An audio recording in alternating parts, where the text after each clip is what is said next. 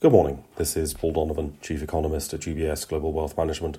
It's 7 o'clock in the morning London time on Monday the 14th of August. The data calendar is so quiet today, even former US Treasury Secretary Summers does not seem to be speaking to the media, impossible though that may appear. Days like this tend to amplify the importance of minor events and remind economists that the rational market hypothesis is something that does not exist in real life.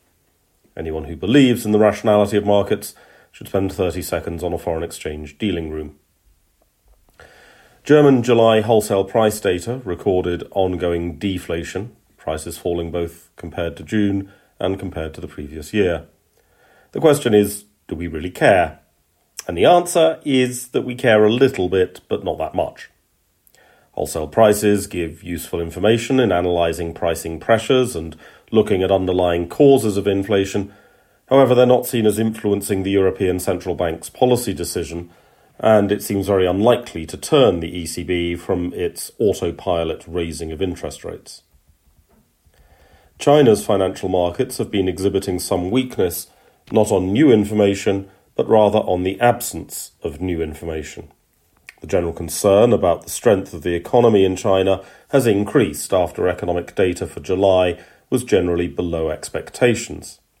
It's important to note this does not mean an absolute weakness in the economy, just weakness relative to expectations, and it is the case that international expectations about China were probably too optimistic at the start of the year, as there was an attempt to squeeze the China reopening story into the mould of developed economy reopening stories. And that didn't work. But for now, the absence of policy initiatives in response to the weaker data has been creating a subdued atmosphere in China's currency and equity markets. Things should liven up a bit as the week progresses.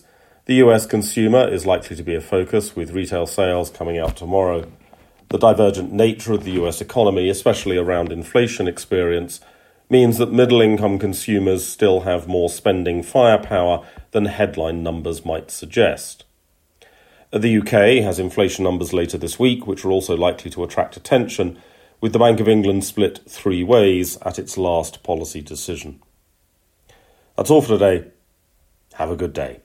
UBS Chief Investment Office's investment views are prepared and published by the global wealth management business of UBS AG or its affiliate, UBS. This material has no regard to the specific investment objectives, financial situation, or particular needs of any specific recipient and is published for informational purposes only. As a firm providing wealth management services to clients globally, UBS AG and its subsidiaries offer both investment advisory services and brokerage services. Investment advisory services and brokerage services are separate and distinct, differ in material ways, and are governed by different laws and separate arrangements. In the USA, UBS Financial Services Inc. is a subsidiary of UBS AG and a member of FINRA SIPC. For information, please visit our website at ubs.com/working with us. For a full legal disclaimer applicable to the independent investment views produced by UBS, please visit our website at ubs.com/CIO-disclaimer.